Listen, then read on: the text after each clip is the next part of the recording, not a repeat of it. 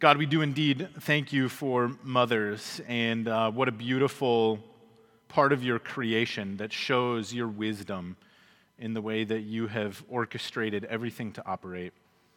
We just give you thanks for our moms. And we look to you, our God and our King, sovereign ruler over all of creation. Your authority is over the depths of the earth and the surface of the earth and the heavens and the highest heavens. You alone are God, and you rule and reign supreme, and there is none like you. And we thank you that your word teaches that in your sovereign wisdom you're good, and that you love us, and you've displayed that love by sending your own Son in the likeness of man, that he might be our substitutionary atonement on the cross to pay for our sins, so that the divide between us, your rebellious creatures, and you, the all-wise God, might be mended through his work. And we praise you that you're the seeking God, you're the loving God, you're the gracious God, slow to anger, abounding in steadfast love and faithfulness. And we worship you for that. And Lord, I pray this morning as we look at this text from 1 Peter, that as we talk about human institutions and emperors and governors who rule and reign over people, that ultimately our eyes would see past all of those structures to you and your throne and your kingdom and your glory. And I ask this in Christ's name. Amen. You can open your Bible with me to 1 Peter chapter 2. If you don't have a Bible and you'd like to use one of ours, that little black table there by the door is kind of our welcome table, and we always have some extra Bibles on there, which you can have. While you're turning to 1 Peter chapter 2, a few years back, I had somebody from church call me and say, hey, I'd like to get together with you and talk about something. And I'm going to use this illustration. They no longer attend Maricopa Springs, but I was willing to sit down with them, of course. We met up, and when I asked them why they wanted to meet, they said, well, I just have some concerns about the direction that your preaching has been going recently. And I was a bit surprised. I asked them, why do you say that? And their response to me was that they had noticed a significant increase in the amount of politics that was working its way into my sermons. And I admit that I do comment on cultural issues pretty often. I think the culture is a good place to get a picture of the morality of the nation that we live in and the society that we're part of. But I actually feel like, and maybe you've got some feedback for me after the sermon, I actually feel like I would do a pretty good job of not letting my sermons become purely political commentary, okay? So I asked them, what specifically have you noticed that I'm saying that's political in my sermons? And they said, well, you've been talking a lot recently about abortion and LGBTQ stuff and feminism and, all of these things. And so I was like, well, you're right. I absolutely have been doing that. Like, I agree with your assessment. And then I said, but when do you think you noticed this shift towards these political issues?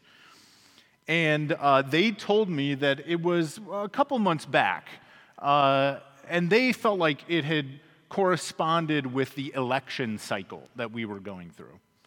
And that's when I responded. I said, at that point, you actually are wrong, and here's why. The changes had begun a couple months back, but not because of any election cycle. The subject of my preaching focused in on those issues because of the passages of Scripture that we were addressing. We had recently begun the book of Genesis, which talks a lot about human life and sexuality and the relationship between men and women. And so it wasn't that my preaching had become more political because I was on some tirade to talk about politics. Rather, the parts of Scripture that we were working our way through as we studied Genesis led us inevitably to those topics. They drew out from the text those topics. And those topics had to be addressed because the Bible was forcing us into those kinds of discussions. And so I told them, hang around a little bit longer. We're about to transition to Abraham, and I promise when we get to Abraham, things will change because there's a whole different set of themes that comes out of that part of Scripture. The reason I tell this story is because as much as I hate to mix preaching and politics, you know my philosophy of preaching. Like, I want to talk about Jesus, right? That's what I want to talk about. But today, there's simply no way to avoid mixing the topic of politics and preaching because these verses that we're going to read together in a minute penetrate specifically into the realm of politics. The Bible does talk about this. So if you're one of those people who gets a little bit squeamish when the pastor begins to say political things from the pulpit, I'm sorry, today I'm going to make you uncomfortable more than likely. There's a good chance I might upset some people in this room. That's quite possible. But that's kind of the danger in preaching your way through a book of the Bible, right? There's different ways to approach preaching and teaching when Christians gather together. Some churches do it topically, right? At a lot of churches today, what are they talking about? Mothers. We're going to talk about politics because the way that we approach the Bible is we choose a book, usually, and we just preach our way through it. And the dangerous thing about that is eventually you get to passages of Scripture or verses where you're like, I don't know that people are going to like to hear this today. But I think that that's actually healthy. We can't avoid parts of the Bible that are recorded. We need to address them. Okay, so let's read 1 Peter 2, verses 13 through 15. It says, "Be subject for the Lord's sake to every human institution, whether it be to the emperor as supreme or to governors as sent by him to punish those who do evil and to praise those who do good. For this is the will of God, that by doing good you should put to silence the ignorance of foolish people." Now, do me a favor. We're going to spend our time in this text, but flip over to Romans chapter 13 for me if you have your Bible, or scroll there in your phone. Because in Romans chapter 13, we get a very similar text. It's a little bit more drawn out, a little bit more detailed, and I think it'll bring a little bit of additional clarity to our verses. So I'm going to be referencing this as well. So it'd be good for you to see it. Romans chapter 13, verses 1 through 7. And you can keep your finger in 1 Peter because we're going to flip back there. Romans chapter 13, verse 1. "Let every person be subject to the governing authorities, for there is no authority except from God, and those that exist have been instituted by God. Therefore, whoever resists the authorities resists what God has appointed, and those who resist will incur judgment. For rulers are not a terror to good conduct, but to bad. Would you have no fear of the one who is in authority? Then do what is good, and you will receive his approval. For he is God's servant for your good. But if you do wrong, be afraid, for he does not bear the sword in vain. For he is the servant of God, an avenger who carries out God's wrath on the wrongdoer. Therefore, one must be in subjection, not only to avoid God's wrath, but also for the sake of conscience. For because of this you also pay taxes, for the authorities are ministers of God, attending to this very thing. Pay to all what is owed to them, taxes to whom taxes are owed, revenue to whom revenue is owed, respect to whom respect is owed, and honor to whom honor is owed." Now you can flip back to 1 Peter chapter 2. So in 1 Peter chapter 2, verse 13, Peter gives us one command here. That command is be subject to every human institution, whether it be to the emperor as supreme or to governors. To be subject here means that you're under the power or authority of a government or a ruler. And actually, the Greek word here communicates the idea of submission. So we could translate verse 13 something like this: submit yourself for the Lord's sake to every human institution. Now, this is a difficult teaching, isn't it? especially considering the cultural environment that we're living in today, our current political situation. The command in verse 13 means that we as Christians, because we submit to God, therefore submit to the authority of the government, those who rule.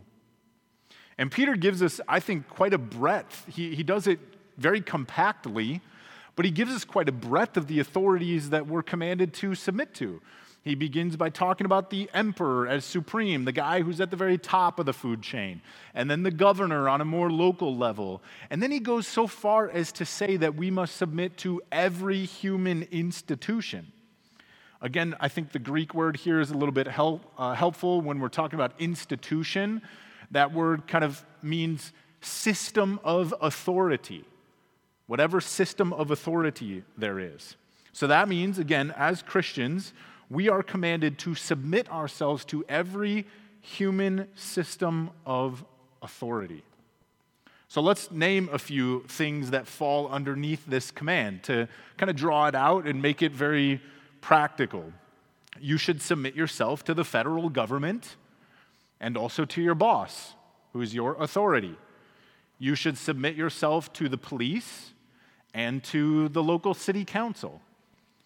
You should submit yourself to the U.S. Constitution and the Arizona state law.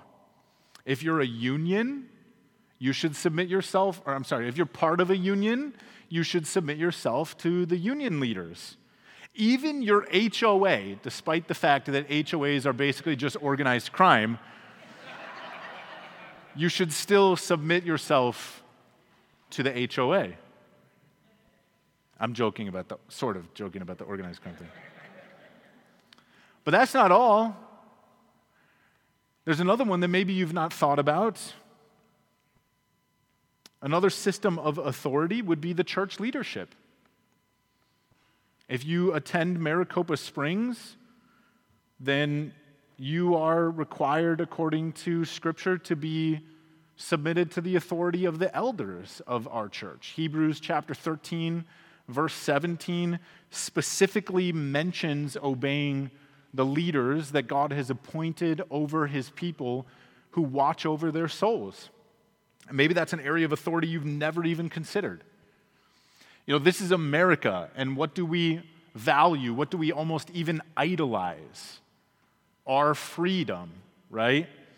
But as Christians, again, attending Maricopa Springs, you're under the authority of our elders, which is a reason for you to pray for us, so that we have the wisdom needed to do that, to hold that position well. But let's get even more specific about how these verses might apply with some examples. Peter's teaching here, that's also echoed by Paul in Romans chapter 13, means that as Christians, we should pay our taxes. Even if the government takes that tax money and uses it to fund abortions or fund wars or the production of weapons that will be used to kill people in foreign countries, still you should pay your taxes. We should follow the directives of police officers when we're forced to interact with them, even if police officers sometimes abuse their authority or go on a power trip.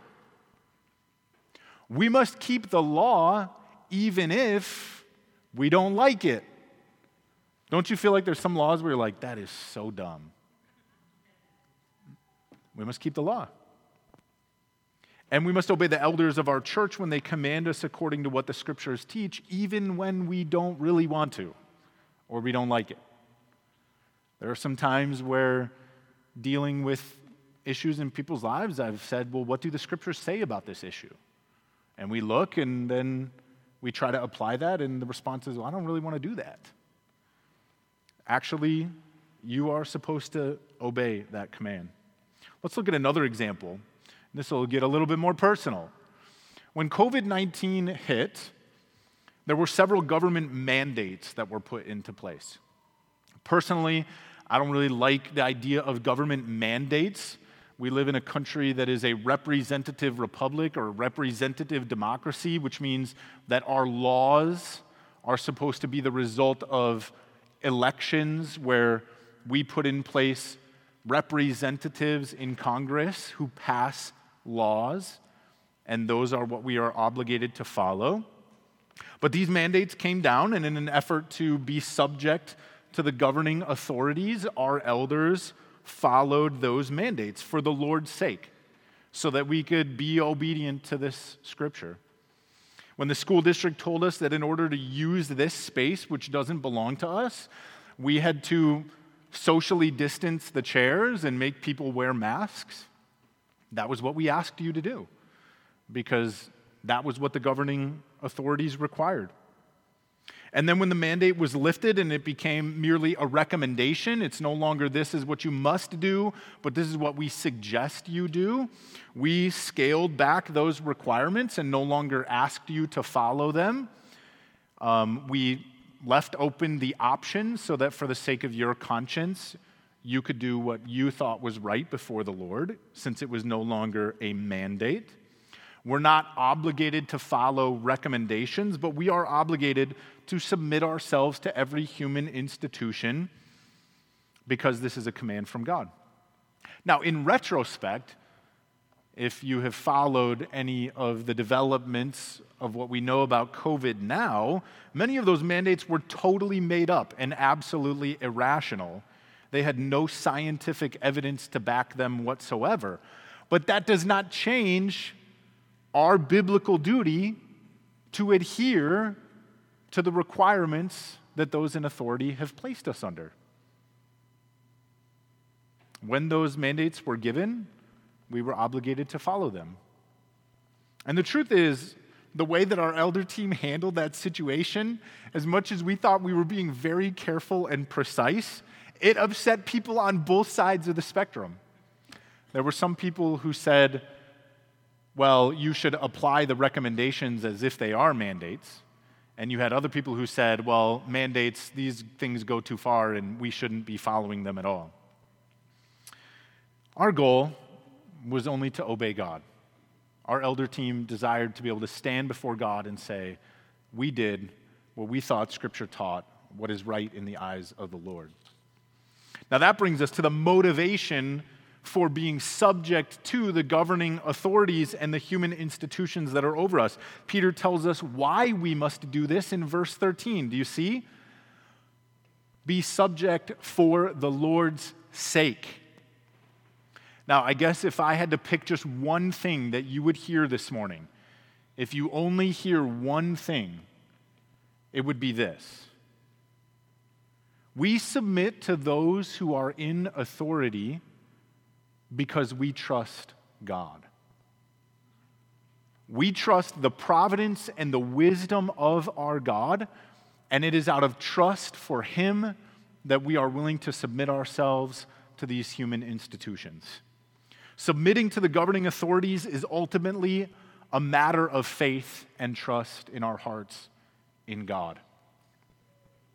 If you refuse to be subject to the authorities, it's not ultimately them that you fail to trust. We know that they don't really deserve much trust, do they? But you are failing to trust God when you do not follow through on obedience to this command. That's what Peter says, for the Lord's sake. We heard Paul say it in Romans chapter 13, verses 1 through 2. Let me read that for you again. Let every person be subject to the governing authorities, for there is no authority except from God, and those that exist have been instituted by God. Therefore, whoever resists the authorities resists what God has appointed, and those who resist will incur judgment. So Paul says that the human institutions which Peter tells us we must be subject to, they exist as institutions because God has placed them in the place of authority that they have. Do you actually believe that? Do you really? Do you believe that those in authority are there because God has appointed them? Do you understand why Joe Biden is president of the United States of America? It's not because he won an election.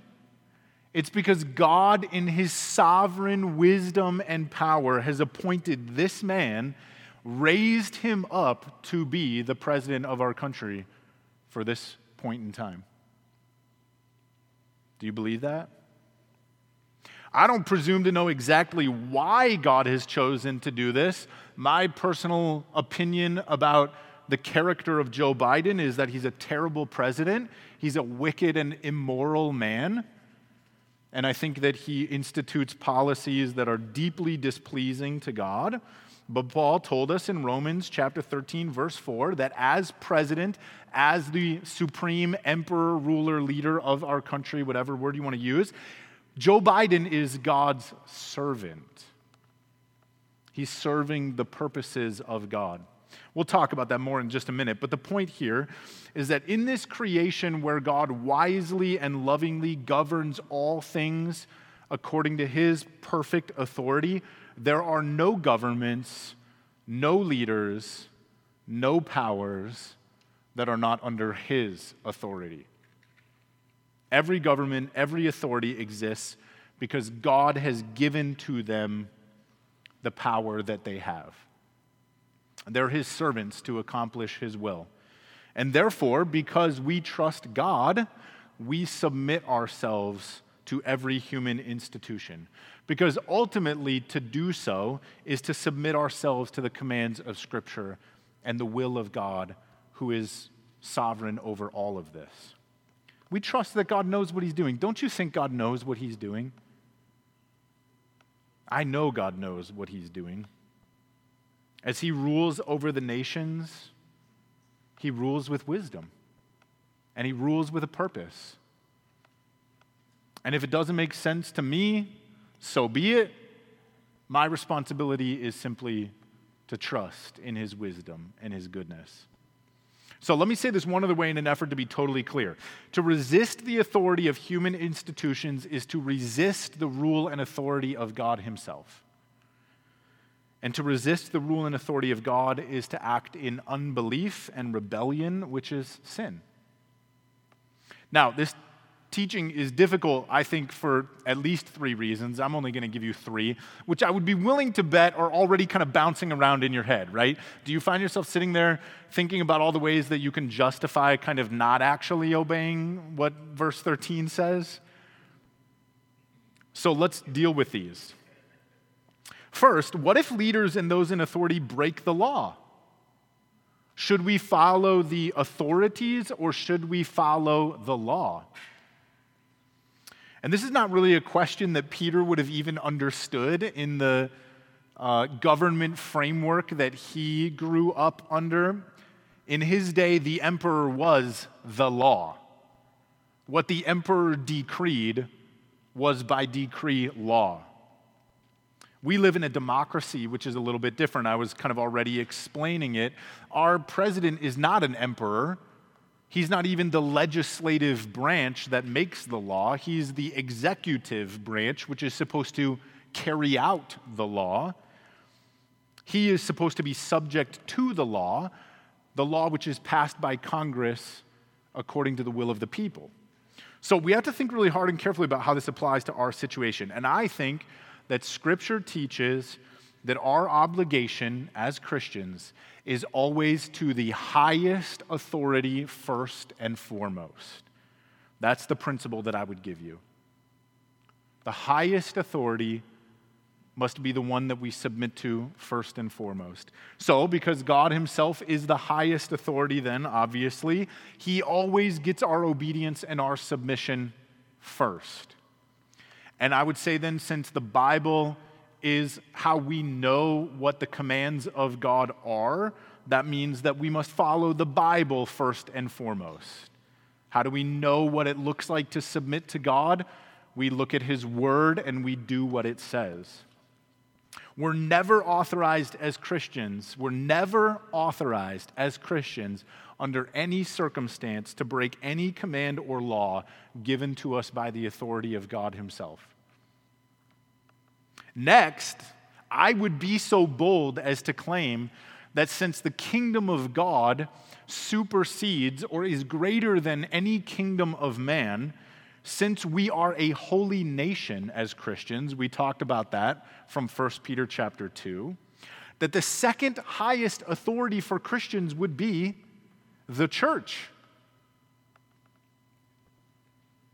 Which means that the elders of the church require our submission as the second greatest authority.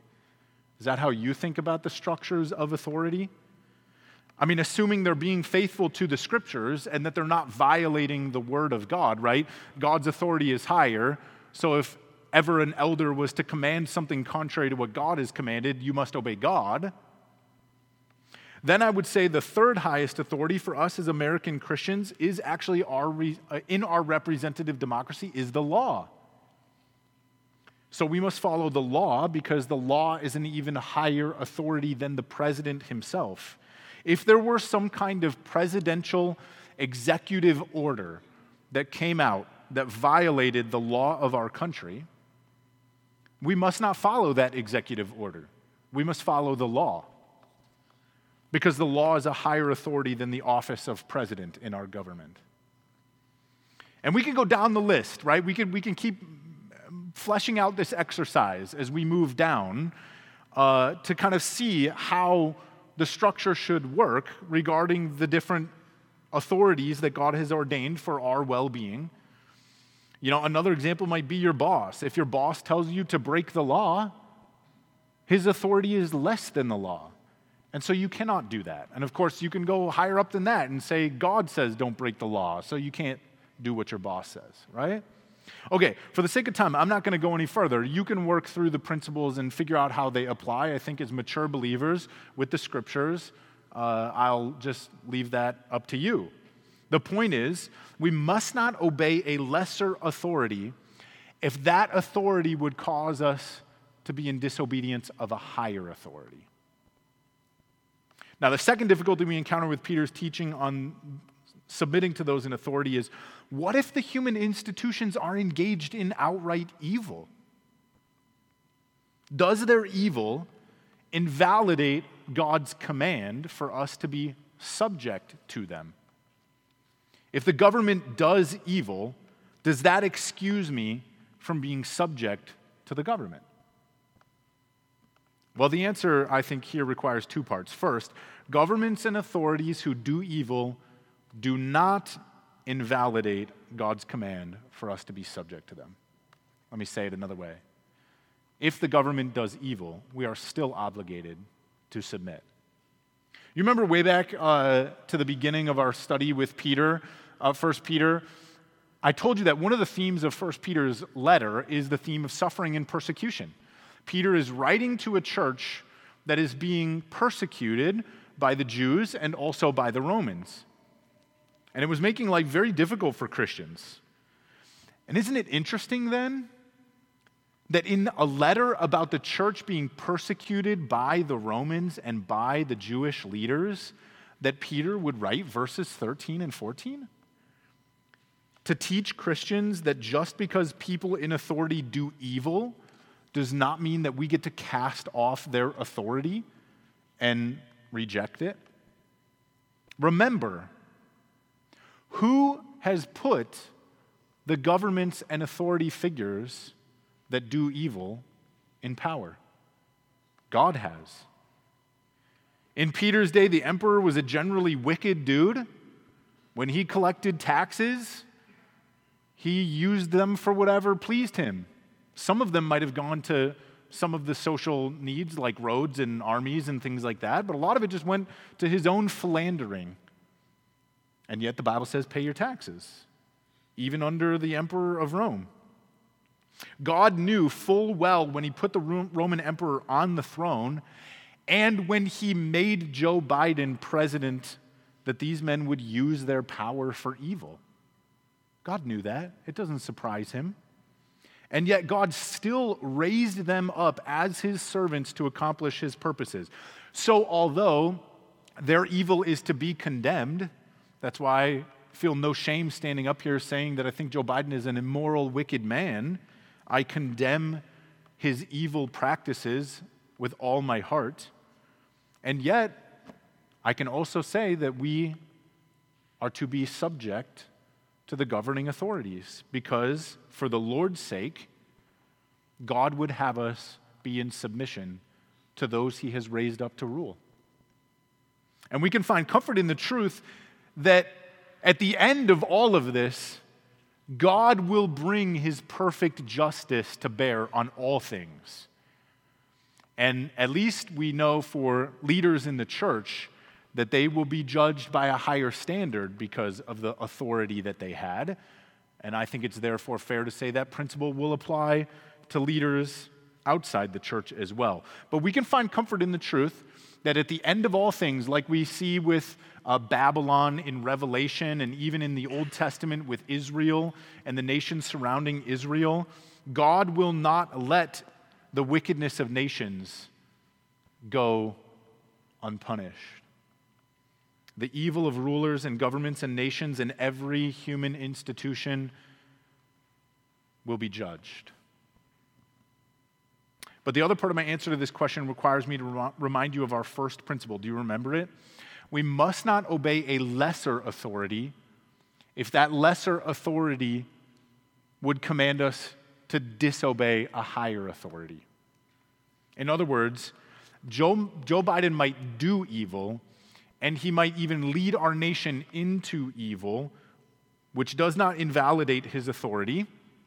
But if the government personally commands us or mandates that we engage in some evil by our own actions, then of course we cannot comply. A good example of this is found in the Old Testament. Maybe you know the story from Daniel 3 with Shadrach, Meshach, and Abednego. Nebuchadnezzar, the emperor of Babylon, decides that he's going to make this national decree that he expects everyone to obey, and he builds this big idol, and he says everyone must bow down to this idol, or you'll be put to death. And Shadrach, Meshach, and Abednego, when the time comes to bow, they're found standing. And the king says, well, then I'll have you thrown into the fiery furnace because you won't obey my command. And they understand that because God's authority is higher than the authority even of the king of Babylon, they cannot comply. They cannot bow to the idol because it would be displeasing to God. And so with the utmost respect to the king, honoring him as king, they tell him, no, we won't bow to your idol. We won't obey. And they never suggest that he's an illegitimate king. They never diminish his authority. They never speak poorly about him. They simply refuse to do anything that would be displeasing to God, no matter what kind of authority the king claims. And again, when the king threatens to kill them, they still refuse, and yet they always show him the respect that he deserves as king. So the principle here is this: evil rulers still require our submission according to the will of God, although we are never permitted to participate in the evil that they do. The third difficulty of our teaching today is connected to verse 14. Peter tells us that the rulers and authorities to which we must submit have a specific mandate for their power. Do you see what it is? What does God expect rulers and authorities to do with their power in verse 14? They're raised up for a purpose, and that purpose is to punish evil and praise good. So, if authorities fail in their mandate to punish evil and praise good, does that mean then that we can cast off their authority? Can we say this is what they're supposed to do and they're not doing it, therefore they no longer have valid authority? And the answer again is no, we cannot. And unfortunately, we're seeing this all over in our country right now, aren't we? We're seeing this kind of failure all over the place. You know, if you've been paying attention to the news this week, there's tens of thousands of people crossing into our country illegally. That's illegal. And the government is doing nothing to stop it. Now, we could have all kinds of conversations about the needs and plights, the need and the plight of the immigrant and the refugee, and that's a conversation worth having. But as it stands, the law is that you cannot enter our country. And yet, the government is not punishing those who do. Or what about good folks who go to abortion clinics to pray for mothers and babies? to try and help them, to try and show them a different way. And I don't know, again, if you've paid attention, but some of those people have been arrested and prosecuted just for that, just for doing good, that the government calls evil now. There's a whole lot of things that are evil that our government is now calling good, and there's a whole lot of good things that our government is now saying is evil. And the human institutions and people in power seem to be in full support of this totally wicked, backward way of viewing what is good and right and moral. And so Peter explains the ideal behavior of rulers and governments and authorities. They are supposed to punish evil and praise what is good. But like every human endeavor in a fallen world, things very often do not go as they should. They fall short of God's expectations. But I want to tell you that once again, we fall back on what Scripture tells us concerning God's sovereign authority. Again, from Romans chapter 13, verse 1. There is no authority except from God, and those that exist have been instituted by God. Therefore, whoever resists the authorities resists what God has appointed. So we must still be submitted to these authorities even if they are evil. So then we encounter the question, why would God appoint authorities who are evil or incompetent? If God is supreme and sovereign over this, why would he do something like this? If we're supposed to submit to these people, why would God raise up evil institutions? Now, there's probably a myriad of answers to this question. I'm just going to give you one, and the one is potentially for judgment. Friends, it is quite possible that our nation has the leaders that it currently has, not merely because our country is full of people with corrupt hearts that want this kind of thing. It's quite possible that people like Joe Biden are in positions of authority because they are actually God's judgment upon our nation for the sins of our nation. Now, maybe not. Maybe God will continue to be merciful to us in spite of America's historical slaughter of 60 million preborn babies. Maybe God will continue to be merciful to us in spite of our callous wealth and indifference, or our pagan idolatry, or our rampant sexual perversion, or our greed and apathy. Maybe God will continue to be merciful to us, even though as a nation we tend to call good evil and evil good. God might continue his mercy to us in spite of these things. Maybe there will even be a revival.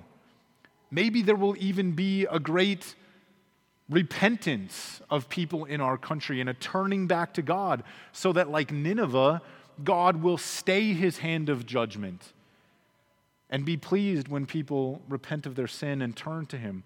But one reason why God raises up evil authorities is so that the evil authorities themselves might be judgment from God upon the people who praise evil and hate what is good. Isaiah 34, verse 5, God declares, "For my sword has drunk its fill in the heavens. Behold, it descends for judgment upon Edom, upon the people I have devoted for destruction." The point here is that one way in which God devotes a people for destruction is by raising up evil authorities to lead those people even further down the path of evil, so that God's judgment will come in full. So we must understand that even when leaders and authorities do evil, although we must never participate in that evil with them, we still cannot cast off our submission to them because God appoints these rulers for a purpose.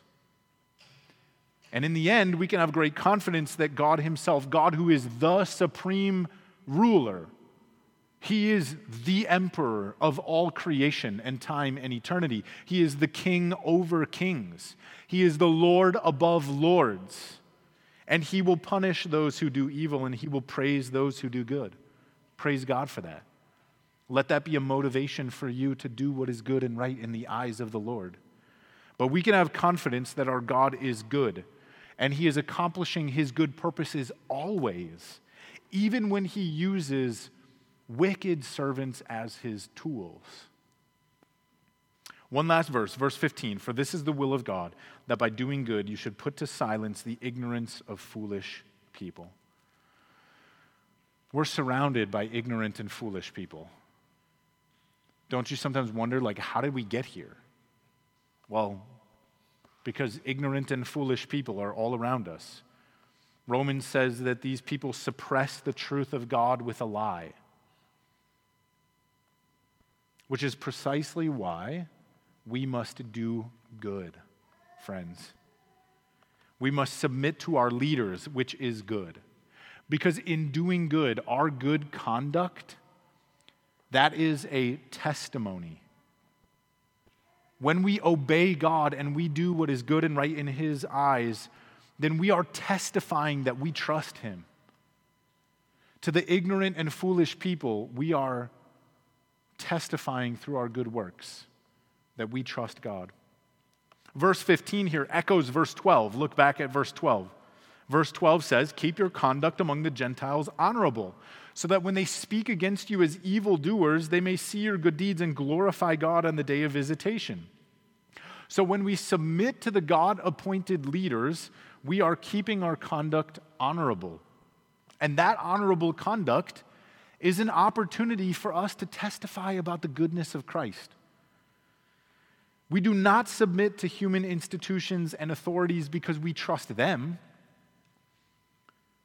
or because we support what they do. No, we submit because we trust God. And our submission is an opportunity for us to say, look at how great my God is. Look at how powerful he is. Look how wise he is. And we testify that justice will be done by God. Right? We don't need to take revenge because God will sort it out in the end. We testify that Christ is king, and because he's a good king, he will reward good conduct. And so we seek to please only him. William Tyndale said, as faith alone justifies us before God, so deeds alone justify us before men. In other words, the truth of our Christian faith is proved to the world when we do good because our good conduct displays the goodness of our God. And so our reason for doing good as Christians, it's not grounded in these human institutions. It's not grounded in the character of the rulers that we are called to be subject to. Our reason for doing good is grounded in the will of God. And it's grounded in the character of God, in the love of God, the power of God. So let me close by looking to Jesus, okay? And this is always my favorite part. Sometimes we have to work through biblical commands, but what I want you to see is that Jesus, who has gone before us, followed the commands. And therefore, because his Spirit is in you, you are empowered to be like him. So let's close by looking at Jesus, because the gospel, the good news about Jesus, it's always at the heart of every command that Scripture gives us. Jesus followed this command to be subject to emperors and governors, and that's why Peter now passes it on to us. Jesus is a higher authority than us, and so we must do what he commands. We must be like him. So first and foremost, Jesus obeyed the authority of God the Father. Why did Jesus go to the cross? He went because God the Father said, "This is my will for you, that your blood would be spilled, that you would redeem a people." It was the will of God to crush Jesus. And since Jesus trusted God his Father, he was subject to the Father. And he gave us an example to follow. Jesus also obeyed the Romans. Can you believe it? Jesus never rose up in rebellion against Rome. He never gathered an army to cast off the emperor. Even though it was the evil of Rome that ultimately put Jesus on the cross, it was their command to crucify him, Jesus followed the authorities. And Jesus obeyed the Jewish law, even though the Jewish leaders would twist and manipulate the law in order to condemn Jesus so that he would be crucified. He was falsely accused, and yet Jesus did not resist the human institutions of his day. Isn't that interesting? Jesus was no revolutionary when it came to governments. He simply did good, and he trusted the higher authority of God the Father in the face of his suffering. And so the life of Jesus reminds us of this transcendent truth which lies behind the teaching of Peter and Paul here. When they speak about governments and authorities, do you understand? There are no merely human institutions. If you believe that God is the sovereign creator and Lord of all, there are no merely human institutions. There are no truly self-appointed leaders or democratically elected officials. Every power and every authority, every leader and governor, all of them are ordained and appointed by God as his servants to accomplish his purposes.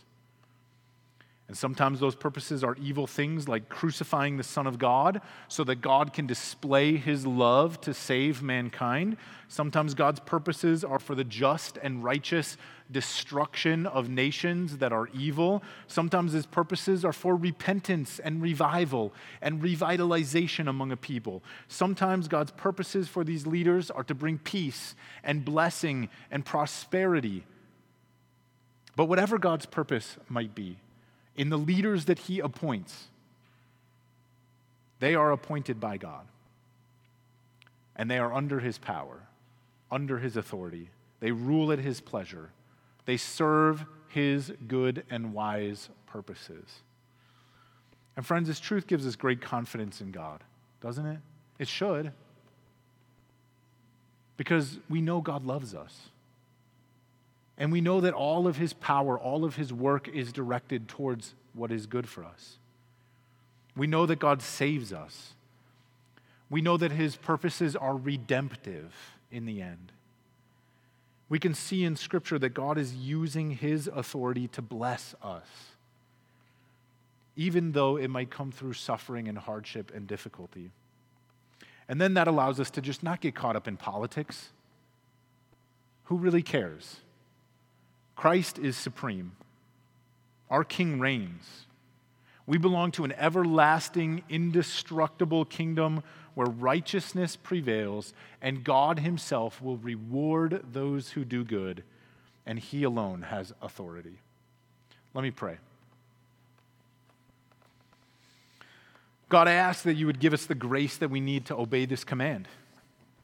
So much news is coming at us all the time, and our government is so big and has its fingers in so many different things that it can feel despairing to look at the state of our world or the state of our country or the kinds of leaders that we have. And so I pray that we would just look past all of those things and we would look to Christ. Jesus, I thank you that you obeyed the authority of your Father and went to the cross. And I pray that we would look to you and that we would follow in your footsteps, that we would be obedient to the word of God, trusting our Heavenly Father and his good purposes. Amen.